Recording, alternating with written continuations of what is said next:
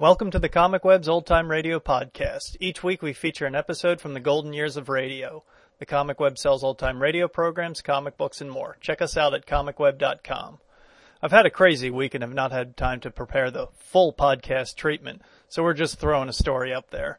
We're using the same Secret Society code as last week. The code is 1827-7-17-13.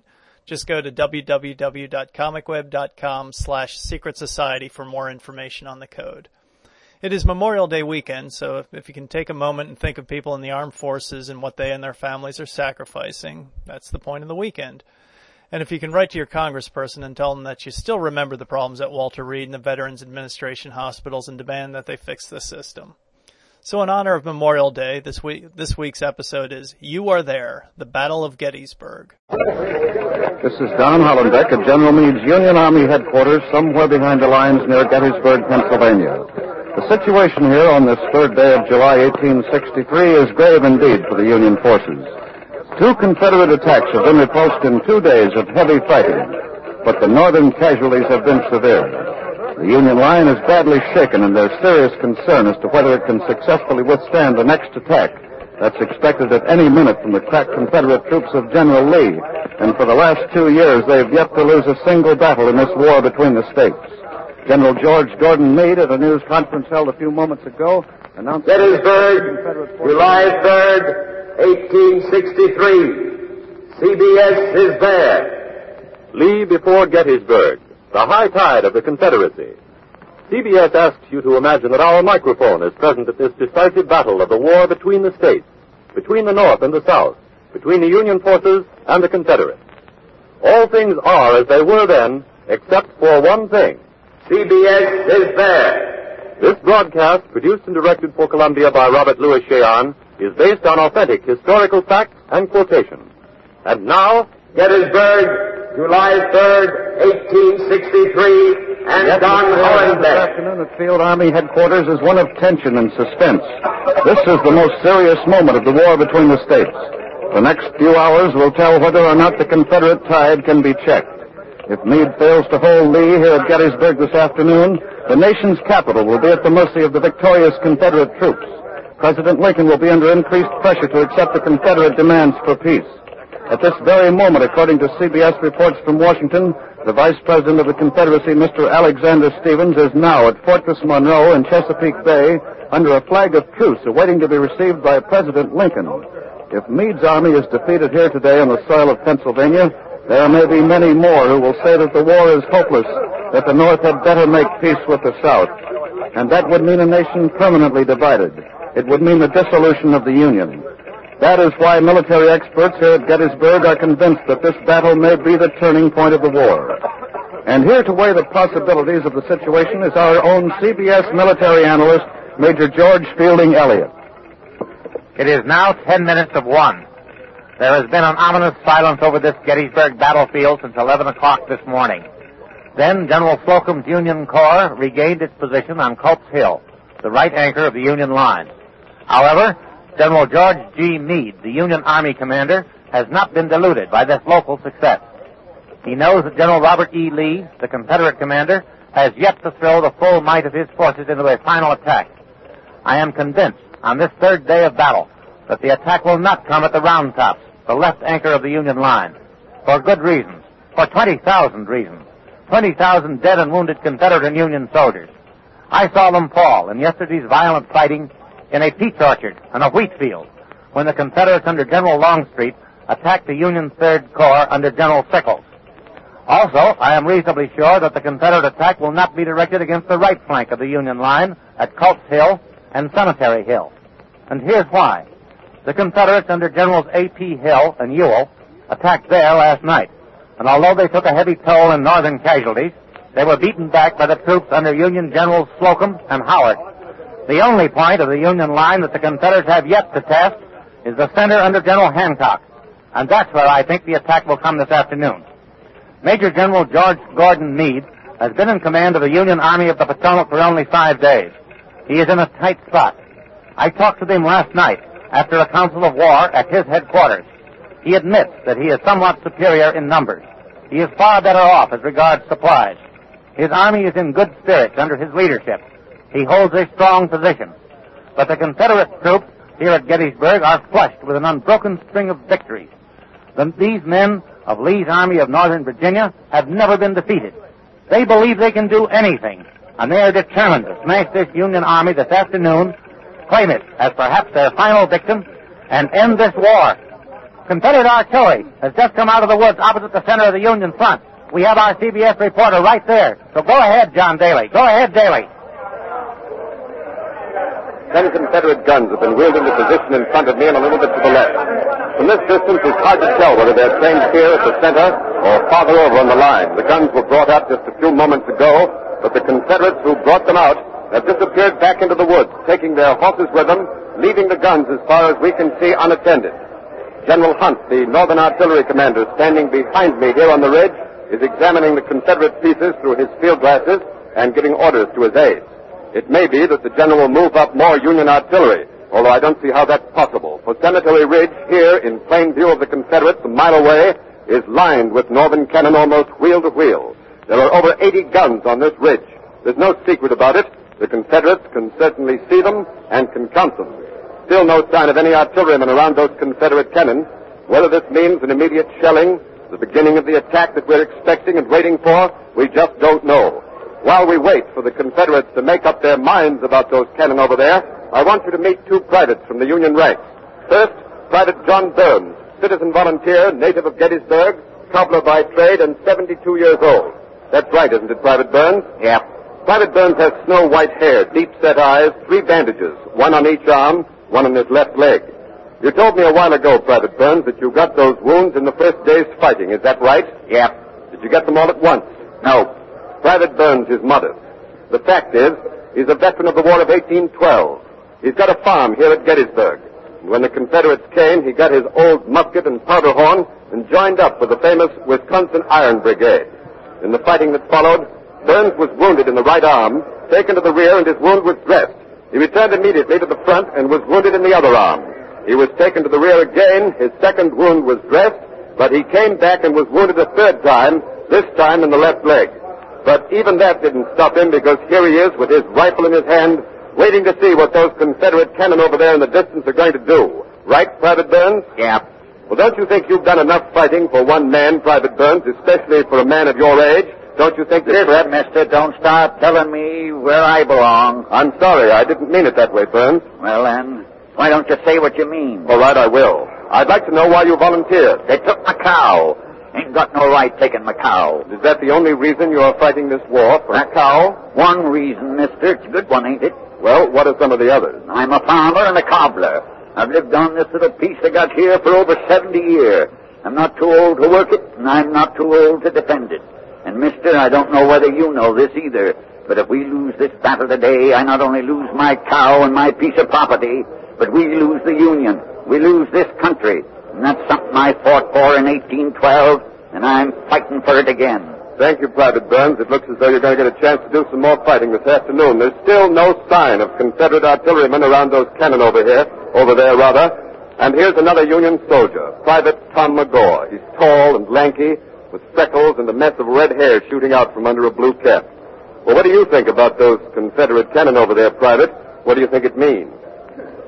I don't know. Well, how old are you, Private McGaw? 18. Well, would you speak just a little bit louder, please? 18. 18. Well, I understand that that's the average age of half the Union Army here today, Tom. It seems awful young, doesn't it? Oh, I don't know. Well, why are there so many young ones like you here? Well, after the Battle of Chancellorsville, most of the older fellas' time was up, so they went home. Oh, I see. And then youngsters like you volunteered to fill the ranks. No, sir. I was drafted. Well, where are you from, Tom? Illinois country. And what were you doing when you were drafted? Oh, working in my dad's store. Are you married? Well, what are you blushing about? Have you got a sweetheart? Oh, I guess so. Does she write to you? Oh, about every 2 weeks. And who do you miss the most? Your mother or your sweetheart? You miss them both, don't you? Yes, sir. Well, how do you like the Army, Tom? Excuse me, Tom. The Confederates are moving more artillery out of the woods into the open position beyond the Emmitsburg Road. which runs diagonally through the battlefield. I can't see what's going on very well because the guns are too far to my left and the Kadori house out there in the middle of the battlefield is blocking my line of vision. But Jackson Beck, who's over on Big Round Top, 2 miles to my left, can see them better. So over to Jackson Beck. 75 guns. Good It job. looks like the whole works this time, John. I'd say about 75 guns on good ground over on my right. Northward. They're moving them along the Emmitsburg Road from the Peach Orchard northward for about 1,300 yards. Some of the cannon are as close as 600 or 700 yards from the northern lines. The Confederates are beginning to point the guns, most of them are Parrots and Napoleons, toward the center of the Union line. In some of the interviews I've had here with the veteran Union officers, they say that they cannot recall such an unusually heavy concentration of Confederate artillery at any one point. Now, there's no telling how many more guns are screened in those woods further down to the center, and on past the center, and all up and down that long Confederate line. Now, looking through my glasses from here, I can see that once again, as before, the Confederate artillerymen have taken their horses back into the woods. The guns are unmanned, but we're not forgetting that they can be fired at a moment's notice. All the cannoneers have to do is run out of the woods and let go. But Ken Roberts over at the far right of the Union line has views of cavalry action, so over to Ken Roberts. I've just received a report that a heavy force of Confederate cavalry has ridden far around and behind this right flank of the Union Army, and at this moment has been intercepted and engaged by Union cavalry under Generals Kilpatrick and Gregg. It is almost certain that this surprise cavalry movement is a part of the Confederate tactics now shaping up rapidly. In other words, while the Confederate cavalry, presumably under General Stuart, is trying to turn the right flank of the Union Army, the main Confederate attack will try to break through its center. We haven't heard the Confederate artillery open fire yet. We have no news about the progress of the cavalry engagement, but we expect to hear in a moment or two. And while we're waiting, by special permission of Union General Howard, and with the consent of the man himself, I'm going to let you hear from a Confederate prisoner of war taken in the action on Cope's Hill early this morning. He's a huge, brawny man, about 6 feet tall, dark, sunburned, heavy, bushy beard. He's wearing reddish homespun pants, shirt, a broad-brimmed wool hat, and brand new shoes. That's right. First shoes I ever had since this year war started. Where'd you get them? Over yonder. Gettysburg, day before yesterday, and we kicked the daylights out of the Yankees and threw them out of town.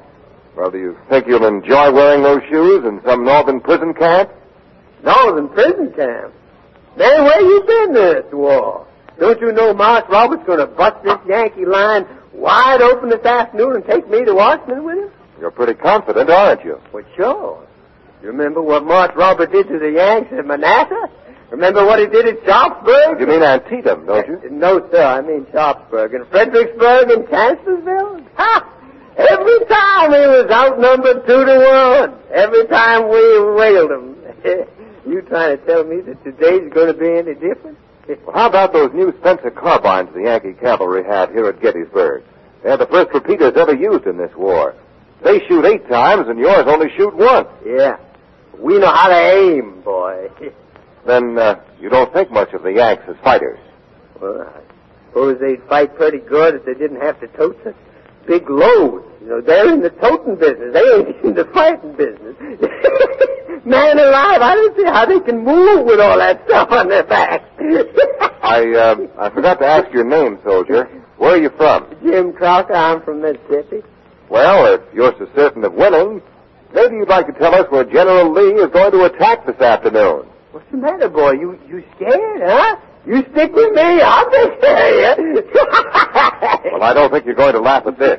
This note that's just been handed to me says that your General Stuart cavalry has been repulsed behind the Union lines and is riding back to the Confederate lines as fast as it can. That ain't got nothing to do with the cannon up yonder. That's where the Yanks are going to get it. Well, nothing's happened yet. Well, somebody... That was a cannon shot about 2 miles to my left. There's another one, same direction.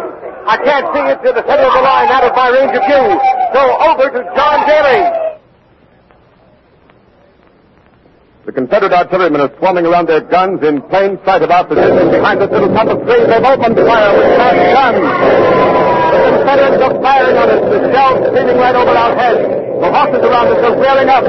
They're neighing in fright. One of them is running away. He's galloping past me out of the battlefield. Fire splinters and shells are flying through the air on this ridge just behind me. Artillerymen are falling. Pulse and iron axles, saws and wheels are snapping like straws. Caissons are being blasted to death. The infantry out in front of me is huddled behind the stone wall. They're digging in behind every rock, crouching into every ditch. They're hugging this ground just as I am, for dear life itself. The shouts of the Union guns are lifting. They're feeling out the range. They'll be coming loose in just a minute, I hope. The whole Confederate line running along Seminary Ridge, 1 mile across from me, has opened up. It's getting very hot here. I don't know how much longer I can stay on the air. A Union caisson behind me has just exploded. I've never heard such a cannonade as this.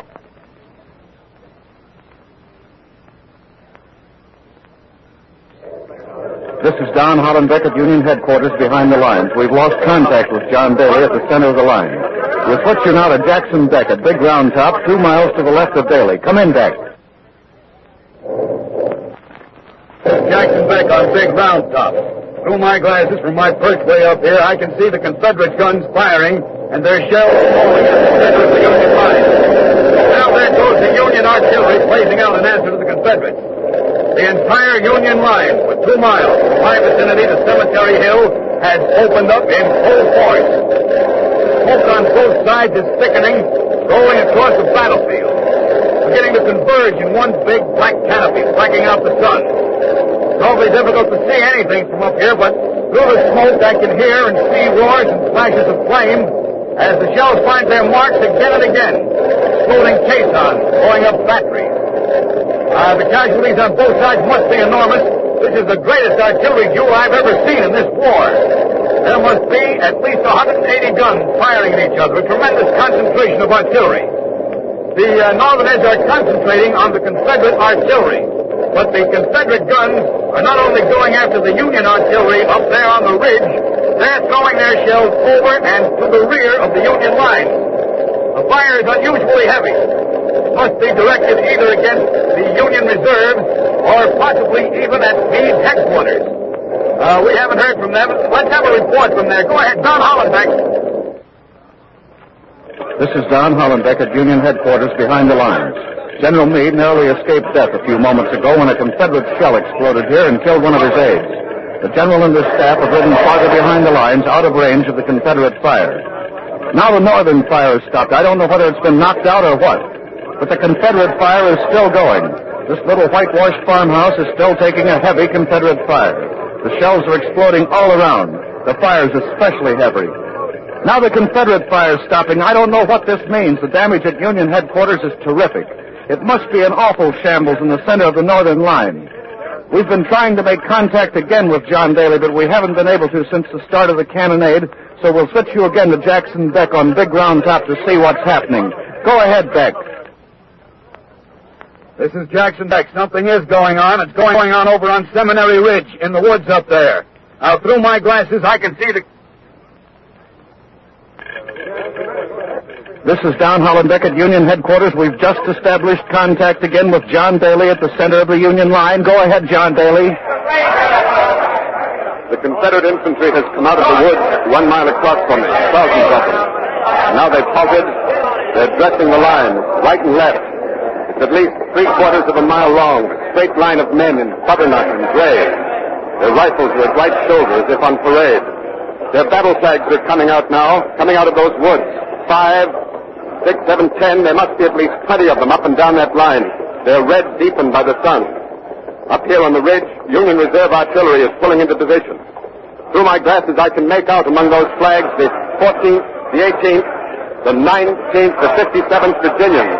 They belong to General Pickett's Virginia Division. I remember seeing those same blood-red banners at Fredericksburg. There's the 22nd and 34th North Carolina. They must be under General Pettigrew. There comes the 1st and the 14th Tennessee. Troops from Alabama and Mississippi also, and many more. I believe some of them are under General Trimble. It looks like the Confederates are going to charge under Pickett, Pettigrew, and Trimble. Many of the Confederates are wearing blood-stained bandages, but still they keep coming. A second line has come out of the woods, forming behind that first one. The first gray line hasn't moved yet. It's still dressing its formation, and all of this in the full view of the Union line 3/4 of a mile away. There must be at least 10,000 Confederate soldiers over there now. And there comes some more. A third line is coming out of the woods. 5,000 more. I'm still using my glasses. I can see a Confederate officer on a big black horse riding up and down in front of that first line. He's wearing a blue overcoat in this hot July sun. I think it's Garnett of Virginia. There are 4 more officers on horseback coming out in front of that long gray line, swords drawn. Other officers are on foot. The Union artillery reserves are ready. The infantry behind the wall in front of me is tense and expectant and strangely silent.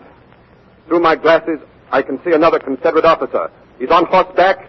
He's placed his hat on the tip of his sword. He's pointing it at this direction, and he's shouting to his men. It must be the signal to advance. Yes, it is. That dull, gray line is moving forward, marching, common time, arms at right shoulder, perfect formation, an ocean of men on parade, regiment after regiment, brigade after brigade. Their glittering muskets look like a solid mass of steel. They move with the regularity of a pendulum. This is incredible and magnificent. Lee's proudest, finest bearded veterans, some in uniform, many of them in civilian clothes, straw hats, caps, aristocrats and barefooted mountaineers, the flower of the South, men who glory in close fighting. They're marching now with unbelievable confidence, and they're headed right up here. The Confederates are, well, perhaps a little more than a half a mile away now. They're still in perfect formation, except that each flank appears to be gradually closing in, converging towards this clump of trees where I'm standing. It looks like they mean to hurl 15,000 men right at this point of the Union line. I just can't believe it. Not a shot has been fired on either side yet, and that gray line is still coming on. Their long line is getting narrower and deeper. It's pushing over fences in their way, striding through fields of wheat, stubble, and tall grass. It's nearer and nearer to the Emmitsburg Road, which is just about in the middle of the battlefield. 200 yards those Confederates have marched, and not a shot fired. Why don't the Northern guns up here open up? Why don't they shoot? Why don't they... All up and down cemetery ridge are firing. The blast is directed against the Confederates advancing on my right. They're falling by the tens, by the hundreds. Their flags are beginning to go down. But those bearded Southerners keep coming at great and measured pace. There's scarcely the fire of a single Confederate rifle. The Confederate columns have reached the Emmitsburg Road. They're less than a half a mile across from it. They're pushing right through the fence there, crowding together and crossing the road. Their great cut ranks are up in a march, which the Union gunners are reaching again and again. Dead and driving men litter the ground. But those gaps close up. That gray line keeps on coming. It keeps on advancing. They're pushing through the second fence now on this side of the Emmitsburg Road. This is horrible. The Northern guns keep tearing bloody gaps in the Confederate ranks. And now that Confederate battle line is stretching its form once again. It's a stirring sight up and down the line in the face of this murderous Union fire. And now the gray line is moving forward again. They're bringing their rifles down. They're charging at double time. The rebel yell is rolling up the ridge. They're coming at us. Hey, get the hell out of here! Get out! Yes, sir. I can't stay any longer under this clump of trees. You've been out of the way. Take it, Jackson. Back. Go ahead, back. Go ahead, back. This is Jackson Beck at Big Round Top. Through my glasses, I can see those Confederates about 2 miles up to my right. They're charging hard. They're charging toward the center of the line now where John Daly was. They're charging straight at the center of the Union line with cold steel. Now the Union infantry has opened up. A flash of flame and a roar, and they're playing havoc with the charging Confederate lines. I see a mounted Confederate officer waving his men forward. Now, through my glasses at 2 miles, it's difficult to see clearly all the details of this action, but I'll try and give you as much as I can. It's impossible to describe everything that's going on up there. Too much is happening. That Confederate officer on the horse is down, and the horse is racing back to the Confederate line. There goes another Confederate officer blasted off his horse. Now a third one is down, but he's back on his feet. It's the man with the hat on the point of his sword. I can see him pointing his sword at the Union line. It's odd how one little man with a hat on his sword can center your attention, but it's the only way I can trace the tide of the battle. There goes the first Confederate volley from at least 5,000 rifles. The Northern infantry seems to be wavering. Cannoneers behind them must have been cut to ribbons by this murderous Confederate fire. Smoke and the dust of the fighting makes it awfully hard to tell exactly what's happening up there now, but they should be getting courier reports back at Meade's headquarters. Hollenbeck. Don Hollenbeck, can you hear me? Yes, Jack, yes, go ahead. Are you getting any reports from the battle? That's right. Couriers are coming down here all the time, but so far we don't know much more than you can see from Round Top. The fire's terrible. We can only guess how bad it is by the wounded coming in. We've just had a courier report that the first line has been hit hard. Can you see anything, Jack? The Union infantry is falling back. The Union line is breaking. Where I can see the line, the blue-coated men are running back. About 5,000 Confederates have stormed the ridge. They've broken the Union line. The ridge is theirs. Now they're taking cover behind the Union stone wall. Through my glasses, I can see that Confederate officer with his hat on his sword standing on the wall up there. He's urging his men to follow him. There they go, about 100. They're swarming over the Union guns. Now they're turning them around. They're turning the guns around. They're going to fire on the Northerners with their own guns. Now the Union infantry is rallying. They seem to be reforming. The Northerners are firing volley after volley at the Confederates at the guns, and the Confederates are going down. They're being blasted down by the Northern rifles. There goes that gallant Confederate officer. He's down. He's down. His body is draped over a gun. That broken Union line has reformed. It has reorganized. Now it's charging back to retake that part of the line. The only part that gave way in the charge. The Confederates see them coming. They're pushing madly into an angle of the stone wall, which I can't see from here. Hollenbeck, do you have any reports at headquarters? Yes, Jack. A courier just came in from General Gibbon, and the spearhead of that Confederate charge looks like it's been broken. That's the way we see it here. But the Confederates are still attacking at an angle, that angle to the right of that little clump of trees. Can you see how they're making out in there? Well, the Union cannon have stopped firing, but it's tough to see what's going on. Such a mass of men, arms, smoke, and fire, swords, and butts of guns. Through my glasses, it's plain that men are falling at every step. In that angle of that stone wall, it's a bloody angle now. The Confederate color sergeant is using his flagstaff as a club. The Confederates are crowding around their battle flags. Flags that waved so proudly such a short time before, and they're now being cut down one by one. The Northerners are closing in on the right, left, and in front. Those Confederates are in a death trap. They're lost unless they can get reinforcements right away. Now, through my glasses over there, I can see those Confederate reinforcements, but they're going the wrong way. They can't see their objective because of the smoke of battle. Now, back up in the center of the Union line, the Northerners are stepping up their brutal rifle fire from three sides. Now, it looks like the Confederates are wavering. They are wavering. Jack, back. John Daly's back in the center of the line. Let's give it to him. Go ahead, John Daly. The little clump of trees is ours again. The gray line is retreating. It's falling back. Confederates all around me are raising their hands, surrendering, throwing down their guns and their swords. It was the only thing they could do. No human being could stand up under such fire. In front of me is the body of the gallant Confederate officer who led that charge over the stone wall that advanced further into the Union line than any other Confederate. His body is hanging over a Union cannon, left hand on the barrel, his right hand still grasping his sword, his gray hat clean up to the hilt. He is one of what must be at least 10,000 Confederates who were either killed, wounded, or taken prisoner in the fighting here today. Now the cheer, it's for General Meade. Here comes the Northern Commander, General Meade. He's riding fast down the Federal line to my right. The roar you're hearing is the entire Union line standing up and saluting him with a cheer. I'll try to get to him as he passes. He's dressed in his familiar summer uniform of dark blue without badge or ornament, except for the shoulder stripes of his grade, the light straight sword. His hat is slouched over his bearded white face. Here he comes now. General Meade. General Meade. General, sir, will you say a word?